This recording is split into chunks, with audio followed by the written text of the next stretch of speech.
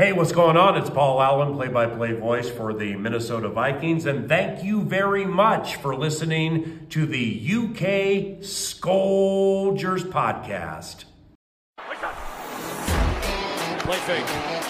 Cousins taking a deep shot. Jefferson's got separation, and he's got the catch inside the 40. Jefferson still going. See you later. Justin Jefferson, have a day.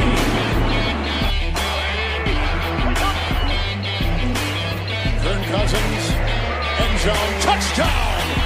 Irv Smith, the rookie from Alabama, with his first NFL touchdown.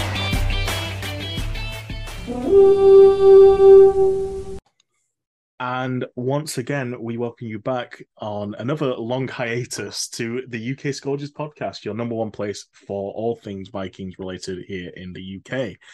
I am James once again, and I'm joined by the very reliable, very authentic voice of Tom Parry Jones. Hello, Tom. Very authentic. Yes. Hi, James. How are you, mate? I'm not too bad. It's been a while. It has been a while, and what an incredible few weeks it's been. Absolutely. Cannot complain at how the season has been going on. I mean, first of all, we've got to address it. 13-4 division champs. It's a fantastic place to be under a first season head coach. Yeah, not just first season with us, first season like coaching as a head coach at all. And I think it's testament to how well he's done that not only like it's the end of the regular season and we're saying the season is still going. Yeah, absolutely. I mean, no one expected postseason this early on, especially when a lot of people were pointing towards a rebuild or at least a reconstruction of the team going into this season. So to be able to claim at least one win against everyone in the division and then take the title so early as well was a real shock to the regime and to the fans, but a pleasant one for the first time in a while. Yeah, I mean, we made it hard on ourselves. We could have won the division title like 3 weeks before we actually did, but I'm not complaining. You know, it feels good to say we are the champions of the NFC North again for the first time since, 2017? 2017 it would be, where we almost Minneapolis made it. Miracle year. So, mate, and let's not forget, we've had a few games this season that could count as another Minneapolis Miracle. Oh, my days. Yeah. Too many to count. I mean, the amount of one-score games we've won this season is just a testament to how well O'Connell has built this team back up. I mean, going from the Zimmer regime last season where we got into one-score situations and it looked like we were always going to fold to now having, I think, breaking the NFL record for most single-point wins in a season. Yeah, single-score wins. I think it's 11-0. 11-0. It's just we beat the Packers and the Bears at bookending the season with multiple score wins, and in the middle we struggled to win games by more than a single score. That's it. But it's in the NFL, it's not how you win, it's that you win, and those 13 wins cannot be taken away from this team. So going on to what we're going to cover today, obviously being the end of the regular season, not our season overall, we decided to hold off and come back for just a bit of a review, a look at everything, and go with our best moment of the season, worst moment, offensive, defensive, special teams MVP. A little bit controversial and get a bit of discussion of the least valuable player and our shock of the season. Now, we did propose this question to the Vikings fans who follow the UK Soldiers at the UK Soldiers on Twitter, who responded in kind with some of them, and we'll bring those into discussion as well as we're going through. But overall, everyone seems to have their opinion, and it's good to see. It's good to have that variety throughout the season. If you just win every game the same way and have predictable results, it just gets a bit boring. So it's one reason why we all love the Vikings. Why even bother following sport if you're just going to win every week? What's the point? That's it. That is it. So kicking us off, Tom, would you like to start us off with what you would say is your best moment of this season? I'm going to take us all the way back 4 months ago to the very start of the season. And I'm not just saying this because I was there, but week 1 at home to the Green Bay Packers at US Bank Stadium, blowing them out of the water, laying the groundwork for not just how our season was going to go, but really how their season was going to go. It was an incredible experience to be there at US Bank and to see the Vikings absolutely dominate the Packers. Yeah, that was my best moment of the season. Seeing JJ walk in essentially for the first touchdown of the season, that set a benchmark for what his season was going to be like. Yeah, that's the one for me. 100% can agree with that. Watching Green get spanked any time of the season is always a good thing for a Vikings fan, especially when it's us and it's week one and it's at home. Fantastic moment overall. And kind of sticking to the theme for my best moment, obviously you said you were there at the US Banks for that one. Going a couple months ahead, well, at least 1 month to the month of October, obviously going down to London to go watch the Vikings for my first ever game. That has to be the best moment. The 28-25 win against the Saints. A couple of funny stories about that. Obviously, before we walked into the game, I said to you, I want to see two plays. I want to see a jet sweep. I want to see a fake punt. If I see either of those, I will die happy. And we got both on the same day. Yeah, we did. Yeah, that fake punt by Ryan Wright was a special thing. 100%. Like no one, from where I was in the stadium, no one could believe that we'd actually just pulled off a fake punt, because that's not really what the Vikings are known for. We're not known really for trick plays and pulling off stuff like that, but it really worked. 100%. I mean, it was fantastic to see that. It was fantastic to see the jet sweep with JJ going in for the score. The defense played out to a fairly decent degree. The story as well of Latavius Murray coming in almost last minute for the Saints. We knew he was going to get some touchdowns, and that added to the drama. But then we had Greg Joseph going 5 for 5 on 47 longest attempt for 16 points to just get us over the edge and go on to, as we previously mentioned, one of those 11-0 wins as a single point game. Yeah, for sure. Absolutely fantastic. Stark contrast to some of the other games we've had this season, though. Yeah, absolutely. I mean, it's been a season of just a roller coaster, but it's been a roller coaster for the best. Quickly going on to some of the fan suggestions. Ted Holmes on Twitter said that the Allen fumble was his best moment of the season. Tom Wade, who wasn't able to join us for this recording, he mentioned the Bills win, which again was fantastic. Just to witness that, a good friend John McDonald for yourself mentioning the whole Sunday for the Vikings game, not just the game itself, the pre-match before, where everyone was down at the pubs just having a massive blowout. Shout out to the pub that opened up early when the original one almost bailed out on us. And we've got Ryan Williams as well saying his Kendricks fumble recovery versus Buffalo. So a lot of good moments to pick out of this season, and it'll definitely be one looked back with in a lot of fondness, regardless of how it ends up in the postseason. Yeah. And we've got to look forward to the Giants game on Sunday. We're in the middle window for the Sunday playoff games. So obviously there's 2 games on Saturday, 3 on Sunday, and then 1 on Monday. We are in the middle slot on Sunday. I should also mention there are going to be some meetups for UK fans. In London, I know we're going to be at the Hippodrome Casino in Leicester Square. So if anyone's around, I will be at the Hippodrome. So if you want to come and say hello, do please come and say hello. I unfortunately cannot promise I'll be there at Leeds as I have work the next day.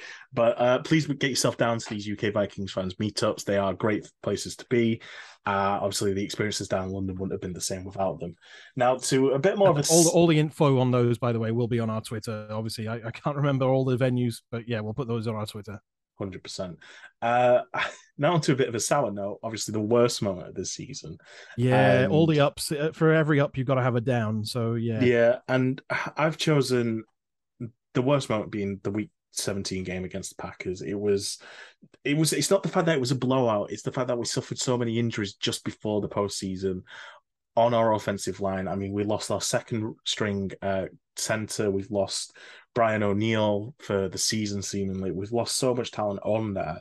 And it was almost a strong, stable point for the season, how good that offensive line was starting to become, even with a couple of blips. That losing it so late is going to be a massive hindrance going forward, but still promising signs for the future with it. But it just hurts that much worse when it's a 41-point loss to the Green Bay Packers at Green Bay. Yeah, that was a gross performance. It looked like the players just didn't want to turn up. That was the most points we conceded in a game all season, by the way. Obviously, we scored a few in garbage time, but we were outscored by the Packers 41 points, beating the 40 points that the Cowboys put on us. I mean, that could be my worst moment. losing 40-3 to the Dallas Cowboys when we were on a 7-game winning streak.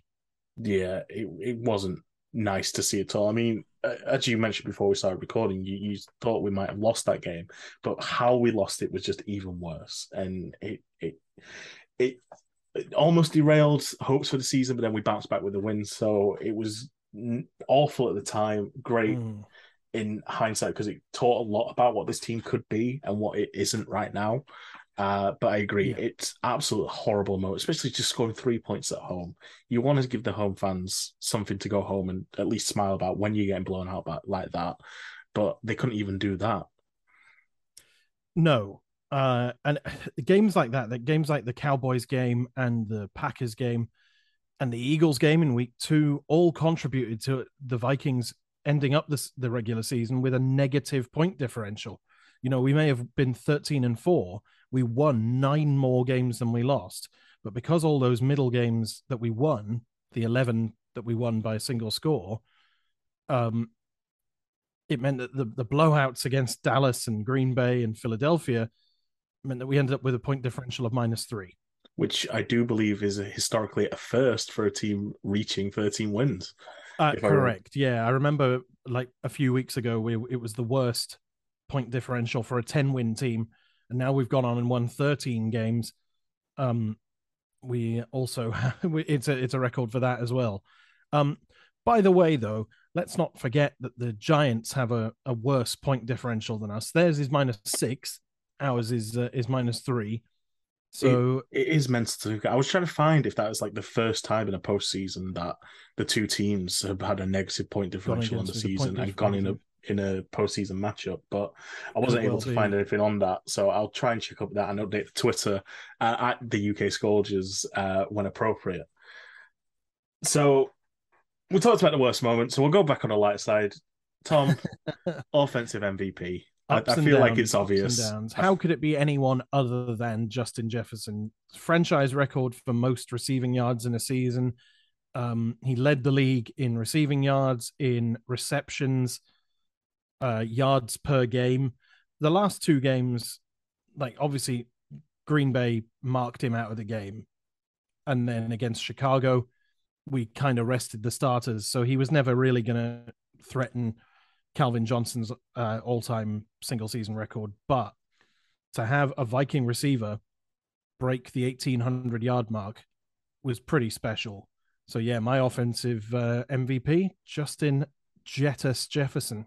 Again, as you said, it's almost hard to argue against it. But for my choice... You're going to try. I'm going to try. For my choice, as good as Jefferson was, there's one man that made it happen.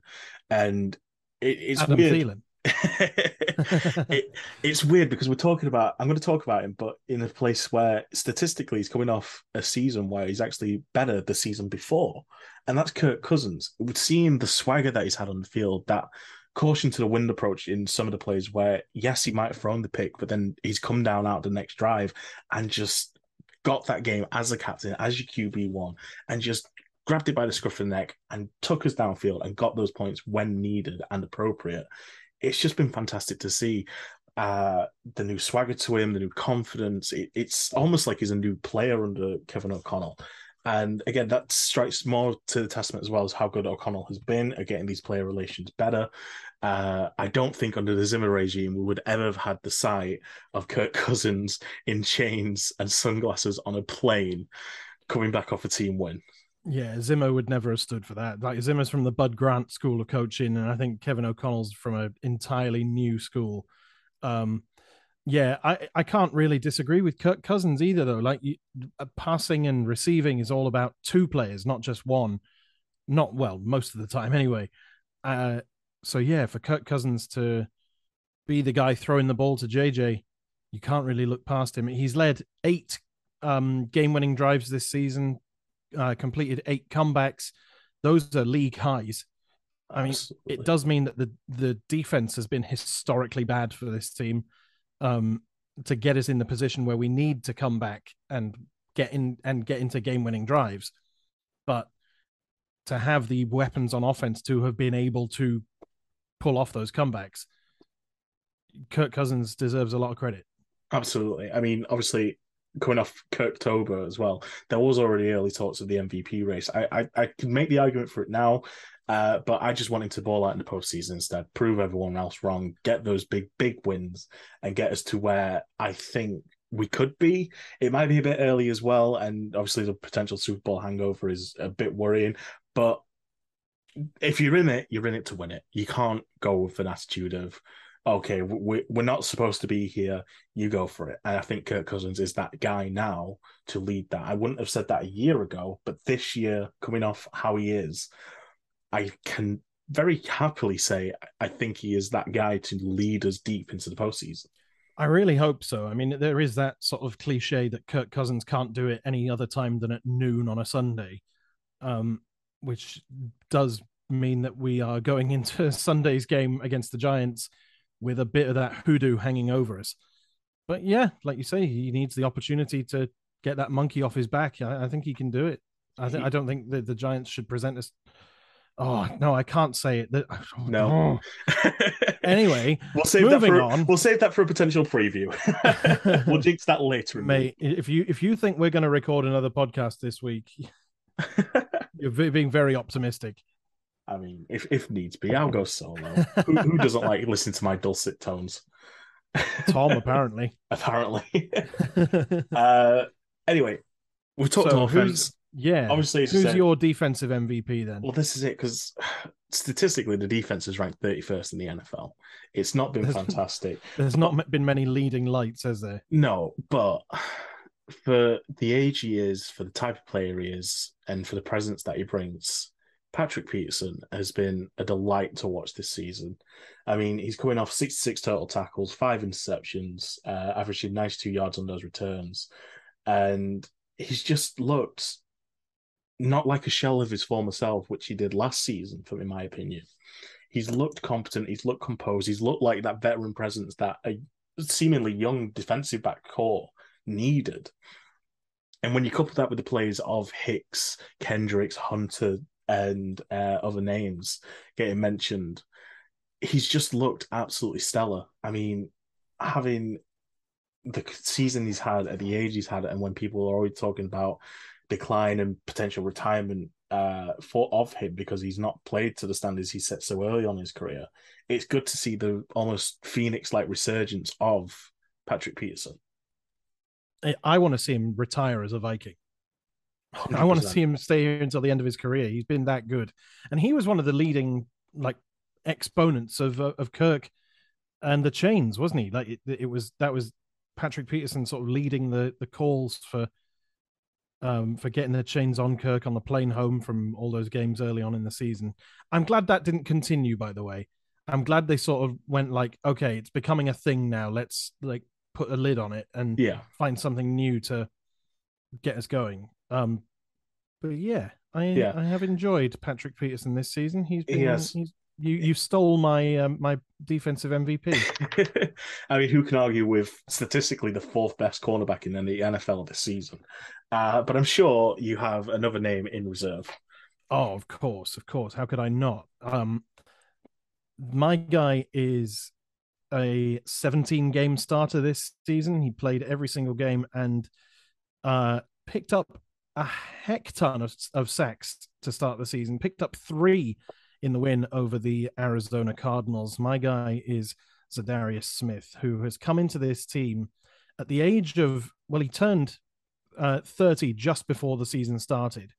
Went into a game against his former team, the Green Bay Packers, and dominated Aaron Rodgers. Aaron Rodgers couldn't get anything going in that game.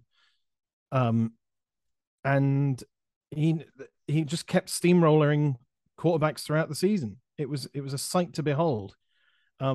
It's just a shame that we've only managed to get him on our side at the age of 30. Yeah, I mean, could you imagine pairing up with a younger Eric Kendricks and Daniil Hunter when he was just absolutely storming? It would have been a sight to see. It almost Purple People is 2.0 in a sense. The whole defensive line, I think, has been a highlight for me this season. I know we missed Dalvin Tomlinson for a bunch of the season, but when you combine Smith with Daniil Hunter on the other side, and then an interior of Harrison Phillips, Dalvin Tomlinson and another at sort of interior lineman. That has been a scary sight for opposing offensive lines. Absolutely. And that's why the key phrase this season between the pair of Hunter and Smith was always meet me at the quarterback. Yeah. I mean that's a phrase that goes back many years. But yeah, they took that from the Purple People Eaters and really ran with it. They did. I think your defensive MVP beats out my defensive MVP. Look, Za'Darius only managed 0.5 sacks in the last 7 games of the season, which isn't ideal, but it does stand him in good stead for going forward next season when we will be more familiar with this 3-4 defense. And hopefully we'll be bringing in players who will fit that scheme more than the ones we have now. Like, that was always going to be an issue going into this season. Like, Kevin O'Connell and his defensive coordinator wanted to move to a 3-4 from the 4-3 that we've run pretty much ever since the NFL began.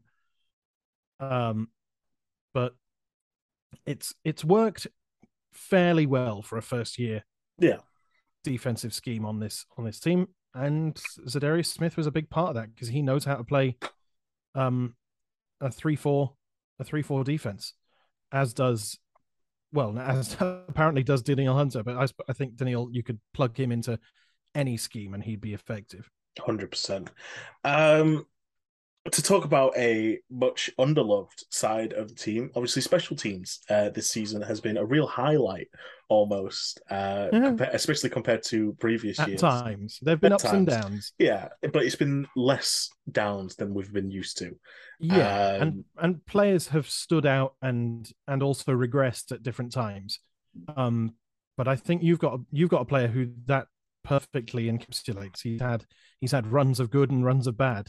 Yeah, I mean, as I mentioned, 5 for 5 against the Saints, career longs, franchise longs. It's got to be Greg Beleg. He's been a joy to watch at that kicker position, especially with like the haunts of Dan Bailey when he's come past his prime, looking at Blair Walsh, all those kind of kickers.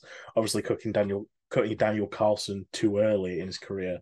To have the consistency that Greg Joseph brought on, I mean, for the season, he's hit 78.8%. He's 10 for 10 at 20-29, 5 for 5 at 30-39, missed 1 between 40 and 49, missed 6 at 50 plus, but that's kind of to be expected when you're not seen as an elite kicker, but a good one. I think he's definitely in that good category now.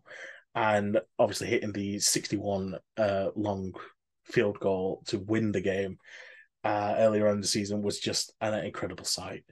Absolutely incredible. I think he's escaped the calls for him to be replaced, at least in this offseason. I mean, maybe we'll bring in a kicker in the offseason to provide a bit of competition, see if we can improve on him. But I don't see us drafting a kicker in like the 5th or 6th round anyway. No, if we've got a throwaway pick, it might be a case of doing that, but it won't be an absolute need. But I think your pick for special teams MVP is going to blow mine out of the water because it's been such a revelation.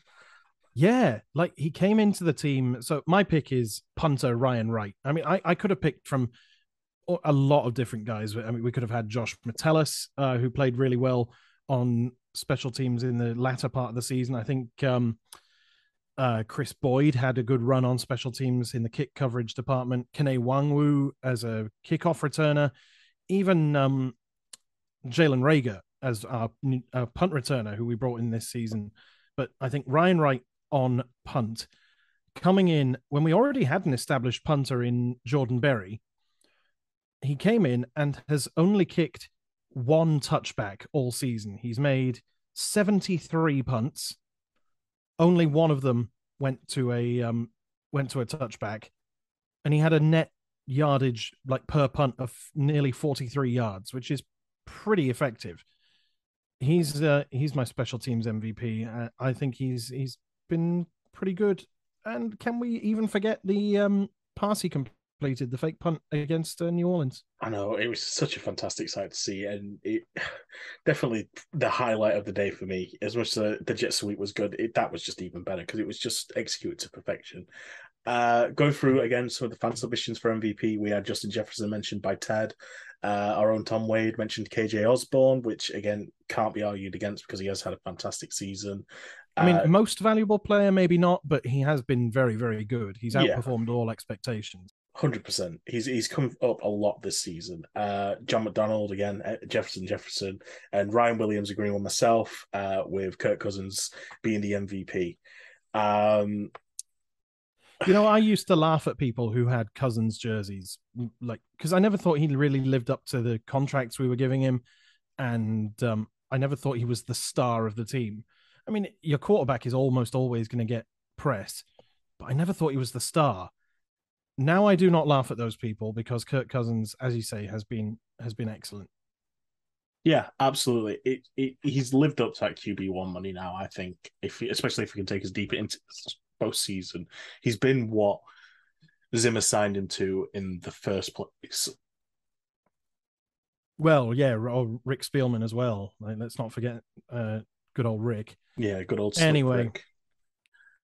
Right, I'll pause this one here because we've got 3 minutes 30 left on this recording. So I'd leave it. Let's go to a new meeting and do least valuable. Yeah, because then we can go through them as well and talk more along the shock. And yeah, I might not go with KJ as my shock anymore because you've gone with the record, record long field goal. Yeah, the 61-yarder against. Wait, who was that against? The Colts. Was that was against the Colts? Yeah. Yeah. Okay. Yeah. All right. Well, I might go with the win over Buffalo. Yeah, 100%.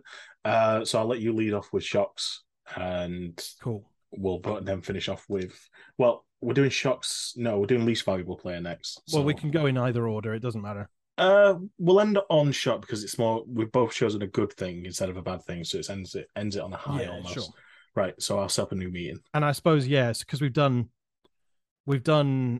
MVPs. Now we should probably do LVP. Yeah. Right. Okay. New All meeting. Right. See you in a moment.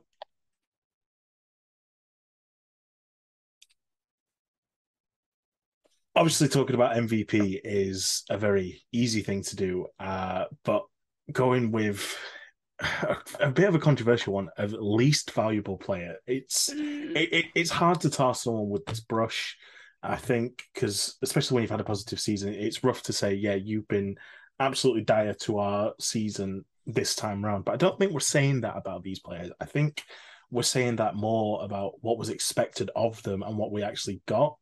Yeah, and I don't think anyone could really disagree with our choices.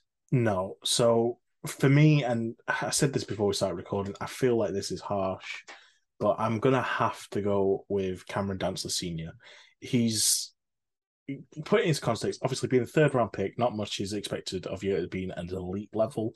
There's some exceptions to that norm, but you're expected to just be a good squad player, and I think that is what he is. Obviously only playing in 10 games this season due to injury. He started 9 of them, combined for 50 tackles, 45 solo. He promised so much more. He hyped himself up last season and this season saying, this is it, this is my breakout, this is where I become the guy, this is where I become CB1 on that depth chart. And he's come back with no interceptions this season in those 10 games and 5 passes defended, which isn't fantastic. He forced a fumble, which is good, but it doesn't even mean that quarterbacks aren't throwing his direction. No, it just means that he's been pants. That's it. I mean, one revelation of this season being Duke Shelley has come in and being massively undersized for his position, same height as me at 5'9". He's balled out. Statistically, Shelley has been one of the best corners this season. I think he ranked 3rd overall in NFL stats by the end of it. He didn't allow a single touchdown. Wow. And that was coming in late to the season. It is. And he'll probably be a big part of this defense going forward. And that's going to be limited stats for Dantzler because Pat P's still here. And obviously he might get phased out depending on how he declines next season, which I don't see much of as it stands. But it's going to be a limited role for Dantzler. And CB3, maybe even special teamer for a 3rd-year player, a 4th-year player at this point. Yeah. That's not where you need to be. No, he's not really justifying his contract. That's for sure. Yeah. I would say, I mean, you'll like this one. So I've just looked this up on Pro Football Focus. Karen Dantzler's passer rating allowed this season was 123. Yeah, So, that's not fantastic. Quarterbacks throwing his way had an overall passer rating of 123, and he allowed 11.2 yards per reception. Can we get what Duke Shelley averaged? Oh, I'll see what I can do. Talk while I'm doing that. Yeah, because obviously 123, it's a big number. I mean, consider the fact that Kirk balling out this season had a QB rating of 80.5 to finish the regular season, and he balled out. That MVP candidates don't typically get above 100. So to allow 123 is just it's hard to justify. Duke Shelley's was a shade under 58, which that's incredible, especially although he did allow 12.5 yards per reception, which is more than Dantzler. I suppose that comes in volume though as well. I mean, yeah, Shelley didn't start as many games as Dantzler, I presume. I mean, he played 11 for us. It could mean that he didn't get targeted much, and the ones that he did get targeted on and allowed a completion went for big yardage. But it's not always like if a player misses a tackle, it's not, or fails to defend a pass, it's not always his fault how far the pass goes. If it's deep in the opposition's own territory and the player has 80 yards to run up the field, then there's a big potential for big yardage. 100%. And anyway, I think that's one thing that really does disappoint me about Dantzler. He's a tall player, he's lanky, but he's not quick. He's not explosive. Once that player makes that catch, if he gets by him by half a yard, I'm watching the play and thinking, well, he's gone. He doesn't give me that confidence to make that extra play to stop that big yardage. And that's why I have to put him least valuable, because I don't think we'd miss him if he's gone. We proved we don't miss him when he's gone because he's been out for 8 games of the season. Yeah. But we haven't missed him. But that means like the guys who've come in have been fairly effective. Yeah, 100%. Like you say, Duke Shelley's been great. Chandon Sullivan's been a useful player this season. Yeah, they've all been good and reliable, and I just think if we can get a decent late round pick for Dantzler to save some cap, I'd be making that deal if I was Kwesi, 100%. Yeah, even for a 5th or 6th rounder. Yeah, it's a return on an investment that you didn't make, so it's always going to be a net positive. Lucky that we didn't. Yeah, we might be lucky to get a 5th. I might have been pushing the boat out a little farther. Maybe we'll grab that kicker in the 6th round with trading Dantzler. Superb. But I believe your least valuable player might stir some opinions. Yeah, I actually think that this is a player who people have been talking about as a letdown for much of the season. And it's running back Dalvin Cook, who ran for over 1,000 yards for the 4th straight season, which is up there with the best Vikings running backs that we've had. Like he's up there with Robert Smith and Adrian Peterson, for example. But this is the first time he's ever played in every single game of a Vikings season, and it's barely above the yardage he managed when he only played 13 or 14 games in the season. In 2019, he played 14 games, managed 1,135 yards. Last season, he played 13 games, managed 1,159. This season, he only managed 14 yards more than that. Yeah, I think his workload's been a lot lower, though, because even in those 14, 13 games, he only played at most 15 rushing attempts less than this season. So he's been sharing the workload with Alexander Mattison, who this season also played in every single game. Like he made, I believe, 74 rushing attempts, which is actually his career low, but it still means that the workload has been shared a lot more on the run side of the offense. But that's bound to happen because we've been passing more. Yeah. And we've had to be passing more because we've been behind in a lot of games and we've been trying to get back into them. So rushing attempts are going to be down. But the other thing about Dalvin Cook is that his amount of rushing yards this season is about 200 less than what was expected. I saw an infographic, which I'm sure we can share on the Twitter, that said, yeah, he's about 180 to 200 yards lower than what his expected yardage should have been for the runs he made. Yeah, and especially when he's getting paid the big bucks as well, you're expecting elite RB1 numbers, and it's just not there. It's good RB1 numbers. It's not bad. You could definitely do a lot worse than Dalvin Cook. That is for sure. But at the same time, if you're paying that much and he's hyping himself up that much and he's fit for a full season, you're expecting a lot more. And I do agree with potentially putting the least valuable tag on him, because you could get more potentially out of another similar style running back.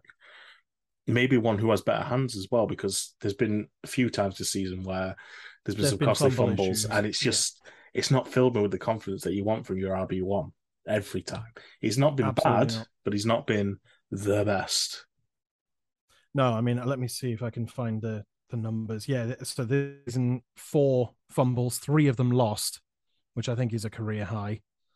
I would not be surprised if we saw Dalvin Cook leave after this season. We do have a potential out ahead of the 2023 season. It would saddle us with about $6 million in dead cap, but we could potentially cut him this season. Because I don't really see any teams likely to trade for him, especially after being so ineffective. I mean, it seems harsh to say when he's rushed for over 1,000 yards, but yeah, he's been ineffective this season. I do have one theory on where he might end up, but I'll leave that for another pod. A post-season. Okay. A post-season episode where we're looking ahead for the 2023 season. Going the again. Other thing, I think the other thing I'll say is about his contracts. Like, we gave him that contract ahead of the 2020 season when we didn't know how good Justin Jefferson was going to be, and JJ, like, because JJ's first season was 2020. We gave this contract to Cook in 2020 when he was the leader of our offense. Really, it was a balance between him and Thielen, but he really was. I think is he still one of the offensive captains? He is still one of the offensive captains. Exactly. So it's difficult with Dalvin. He is still a very good running back. I think he's a very good running back. He may not be ever Hall of Fame caliber. I don't think he is. But yeah, he's been my biggest disappointment of the season. That's what this category is all about. It's not really about saying they're the least valuable. It's just they've been the biggest disappointments this season. Yeah, do better.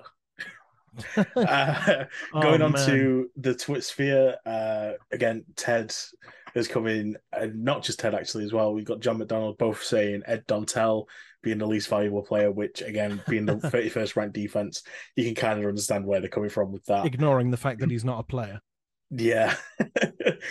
Tom Wade has gone in for pass defense as a whole, which again, a little bit harsh when it's a bend up break defense. Obviously, in my own chatter, I've vented on how I don't like the 3-4 defense overall, but I understand the importance of that bend up break mentality, which is coming clutch for those one score wins this season.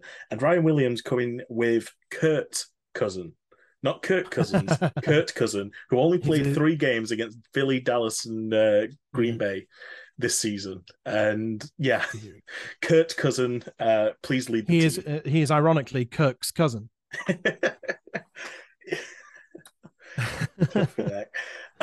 Here we go. Well, this leads us on to the last thing to discuss, and that is shock of the season. So, with being a 13-4 season, you think saying 13 wins is probably the biggest shock, but with how chaotic it's been, there's been a lot of surprises, for better or worse.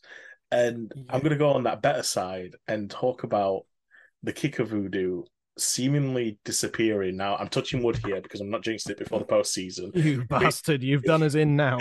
If he goes far right instead of far left, then blame me all you want. But breaking that franchise record with a 61 long field goal, which looked like it had room to spare, which was the most impressive thing.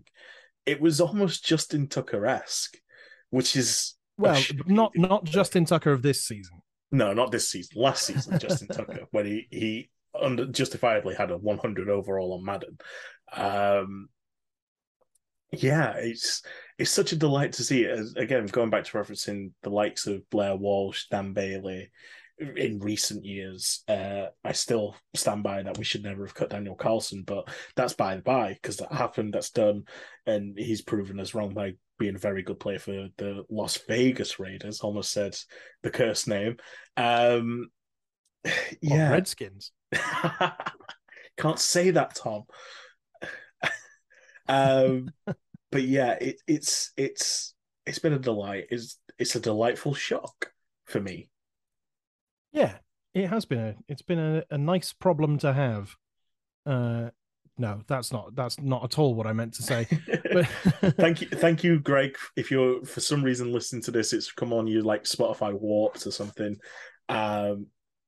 Thank you for making 5 for 5 in London. That really made my day when I said beforehand to a Saints fan who'd come from New Orleans that our kicker's probably going to win us the game. They were having none of it. And I saw him after the game and just kind of had a small chuckle to myself because they just looked at me and looked down and walked off. Brilliant.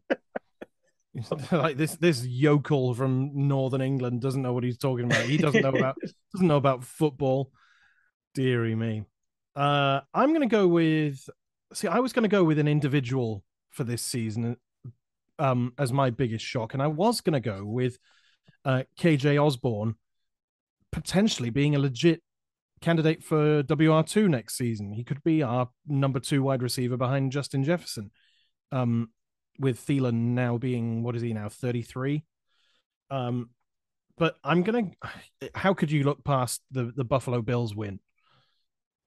Yeah, it's in a world of its own. It's that and the Colts this season were just fantastic, but the Buffalo Bills one is just special. I mean, you get a jersey of that game in the Hall of Fame, and you know you're onto something. Obviously, in reference being to Justin Jefferson's gravity-defying catch, almost. I mean, which one play of the season, by the way, on NFL Red Zone last weekend, which cannot be faulted. It is one of the best plays in franchise history, up Definitely. There with like the Thanksgiving game for Randy Moss and other moments similar to that level. Yeah, it will be talked about for years and years. And I mean,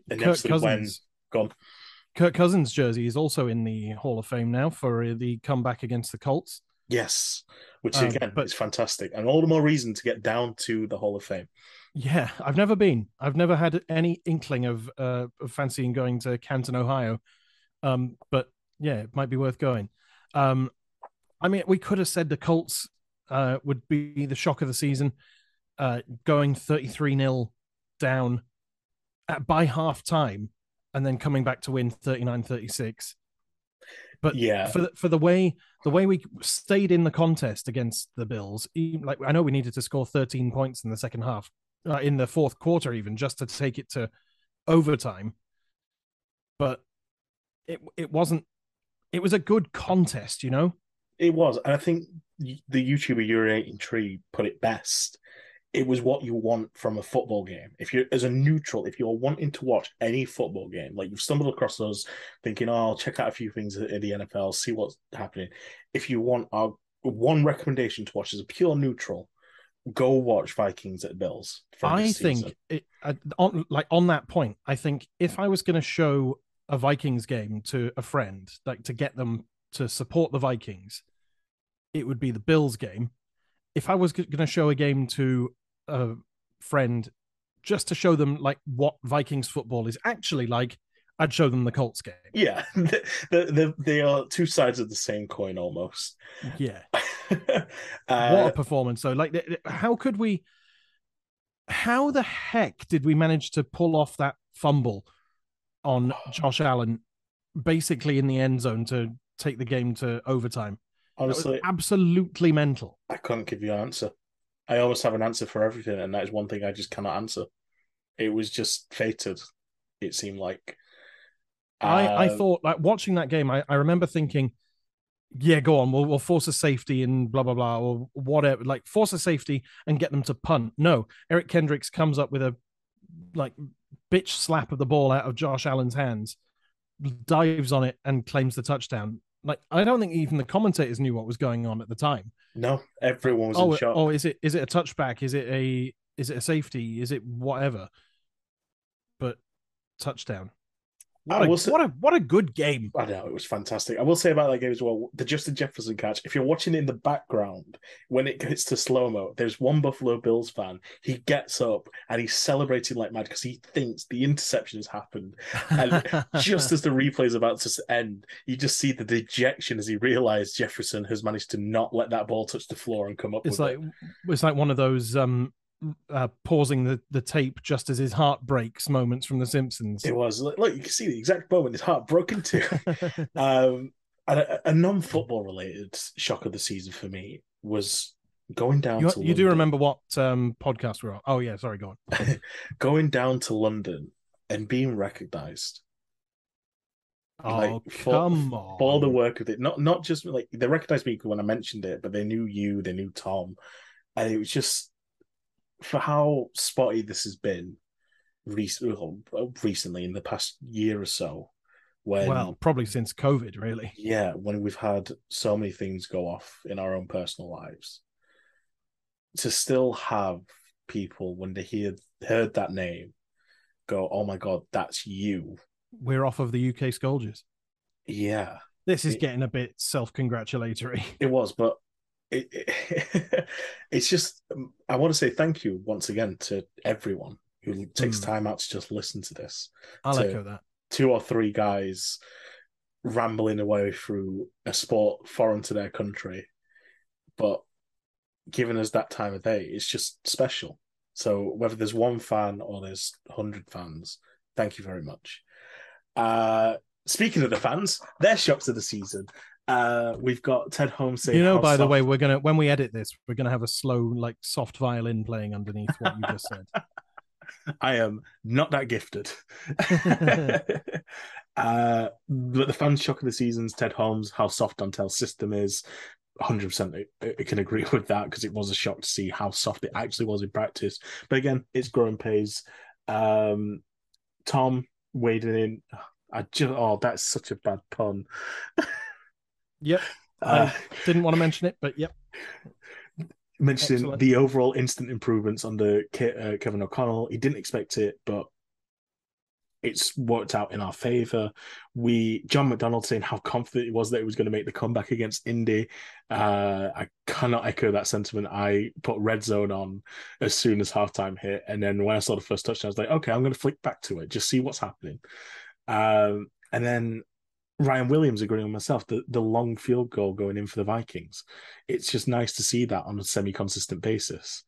So the regular season now with this is done. We don't have to worry about it. The record will stay in place. The division title is ours. We rule the North once again. Yeah, we do. I suppose. I can't believe it. Have you ordered any NFC North Champions 2022 merch? I am waiting for payday.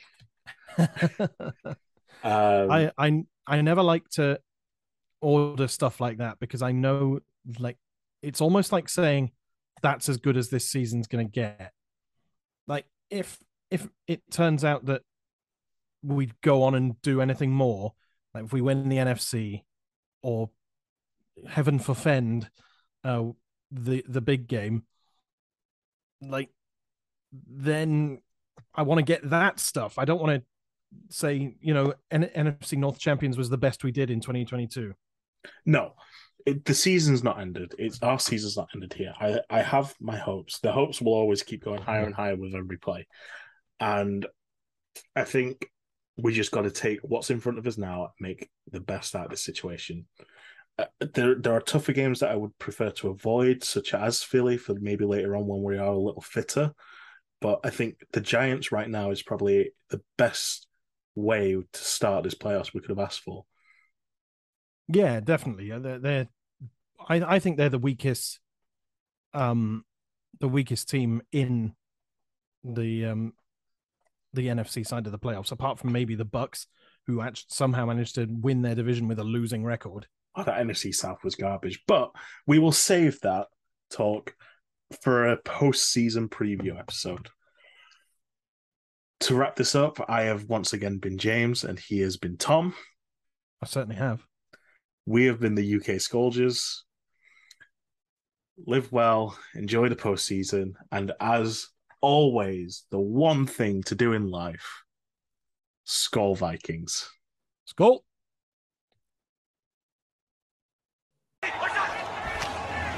Cook again, up the middle, big hole, Dalvin Cook is going to score. Touchdown, Minnesota. Cousins pressure, hit as he throws, going for Thielen. He's got it! Waiting for a single touchdown!